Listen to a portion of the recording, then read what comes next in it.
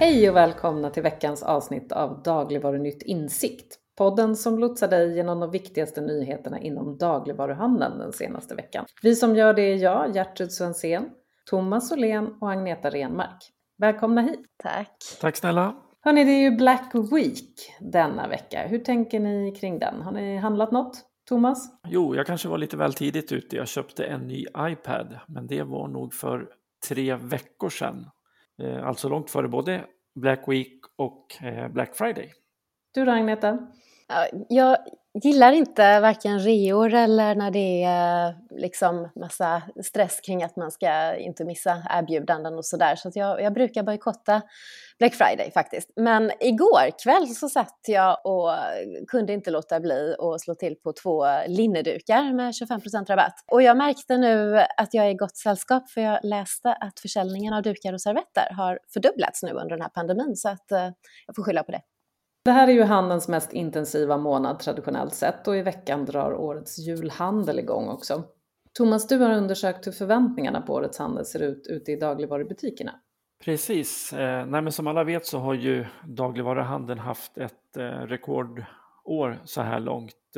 Upp ungefär 8% fram till och med oktober. Och den där optimismen, det ser man ju också i den webbenkät som Dagligvarunytt har gjort i veckans tidning med handlare och butikschefer. Drygt hälften tror att försäljningen kommer att öka i december jämfört med i fjol, och 30% svarar att de tror på lägre försäljning. Och där tror jag att det finns en hel del butiker som har haft ett ganska tufft 2020.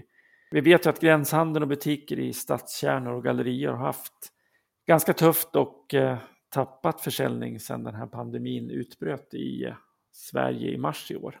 Ja, men pandemin påverkar ju mycket på olika sätt såklart. Agneta, du har ju också spanat lite på julen i veckans tidning och hur julbordet kan tänkas se ut nu under pandemin. Berätta.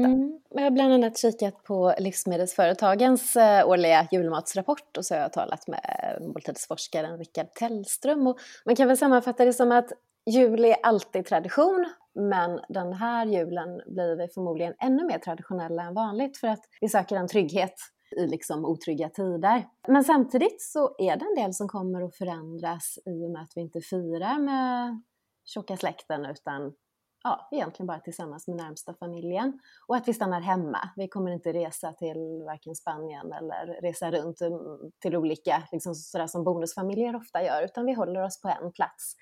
Något av det som framkommer i att skaldjur kan bli en sån här bubblare. Jag har ju dubbel bemärkelse eftersom jag kanske dricker det med lite champagne. Och att vi kommer att handla betydligt mer mat färdigt från cateringföretag eller restauranger eller från matkasseföretag. Hela eller delar av julbordet. Du har också pratat med några som jobbar ute i butik om vad de tror kommer att sälja bra i år. Vad sa de? De tyckte sig redan märka det här med mindre förpackningar. Alltså samma typ av julmat, men att man kanske vill ha en mindre skinka. Man vill ha färdigskivad skinka. Ja, lite på det sättet. Bekvämt. Julafton är ju på en torsdag i år, och det kommer ju från många håll nu, inte minst från myndigheter och regeringen, förmaningar om att undvika trängsel och att man ska sprida ut sina inköp så mycket som möjligt. Och Thomas, i den här enkäten till handlare och butikschefer så har du ju också ställt frågor om vilken dag som de tror att julhandeln kommer att pika i år. Vad sa de?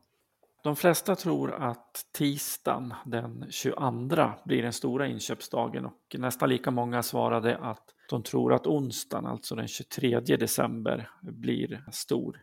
Men en förhoppning som butikschefer och handlare framför i enkäten, och de som jag intervjuade också, var ju att hela inköpsprocessen liksom sprids under veckan, så att kunderna handlar maten så tidigt som möjligt så att det blir en utspridd handel.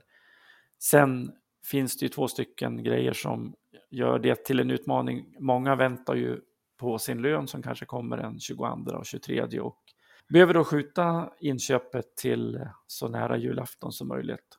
Och sen är det förstås det här med färskvaror som man inte kan handla hur tidigt som helst inför julen. Men tisdagen och onsdagen verkar bli de stora inköpsdagarna om handlare och butikschefer för detta. Och sen kommer ju säkert många e-handla också. Det har vi ju konstaterat flera gånger här att e-handeln har ju vuxit explosionsartat under pandemin. Men det ser inte ut att ha fått någon vidare effekt på butiksetableringarna, åtminstone inte ännu. Vad har du sett där, Thomas? Vi har ju kartlagt årets alla butiksetableringar i dagligvaruhandeln och fram till på fredagen så var det 51 butiker som har öppnats. Lidl spurtade i torsdags med 2 stycken butiker. Den första i Luleå och den andra i Uddevalla. Så Lidl har öppnat 14 butiker i år och det är klart mest om man tittar på hela dagligvaruhandeln. Formatet Coop har tillkommit på 6 platser och Willys har öppnat 5 stycken butiker. Nu har ju Coop också ställt om ett stort antal nettobutiker som vi har rapporterat om löpande under året.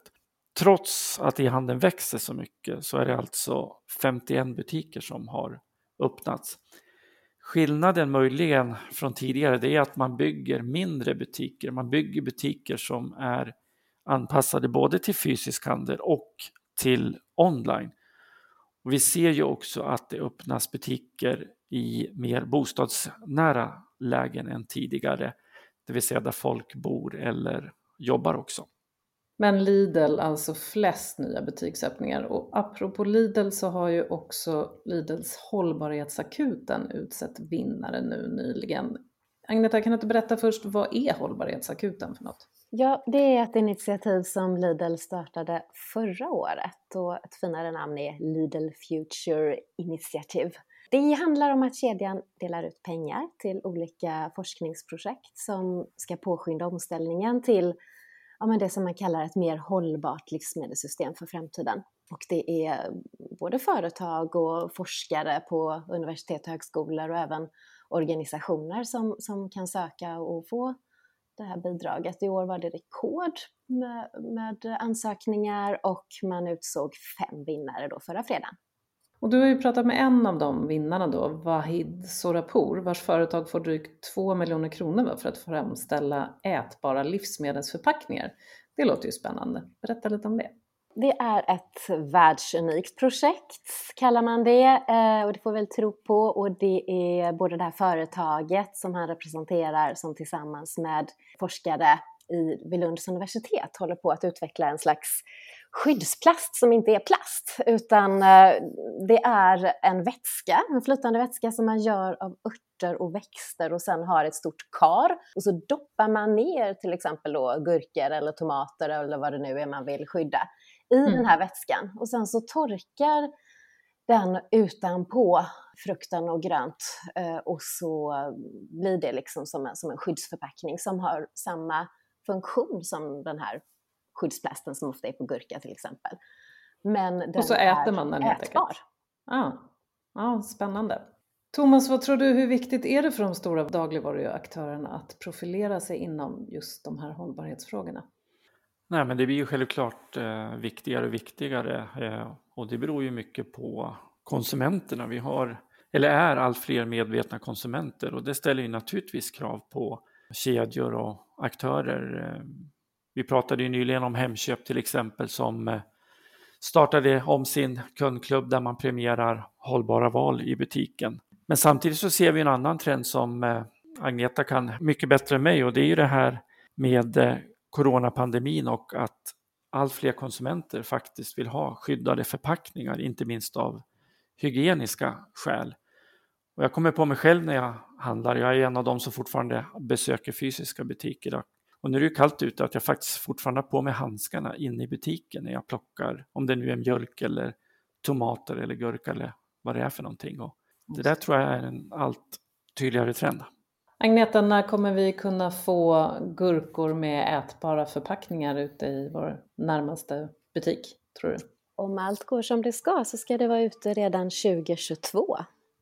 Hörrni, vi börjar närma oss slutet av podden nu och det är dags att säga tack för idag och önska trevlig helg. Trevlig helg. Ja, trevlig helg.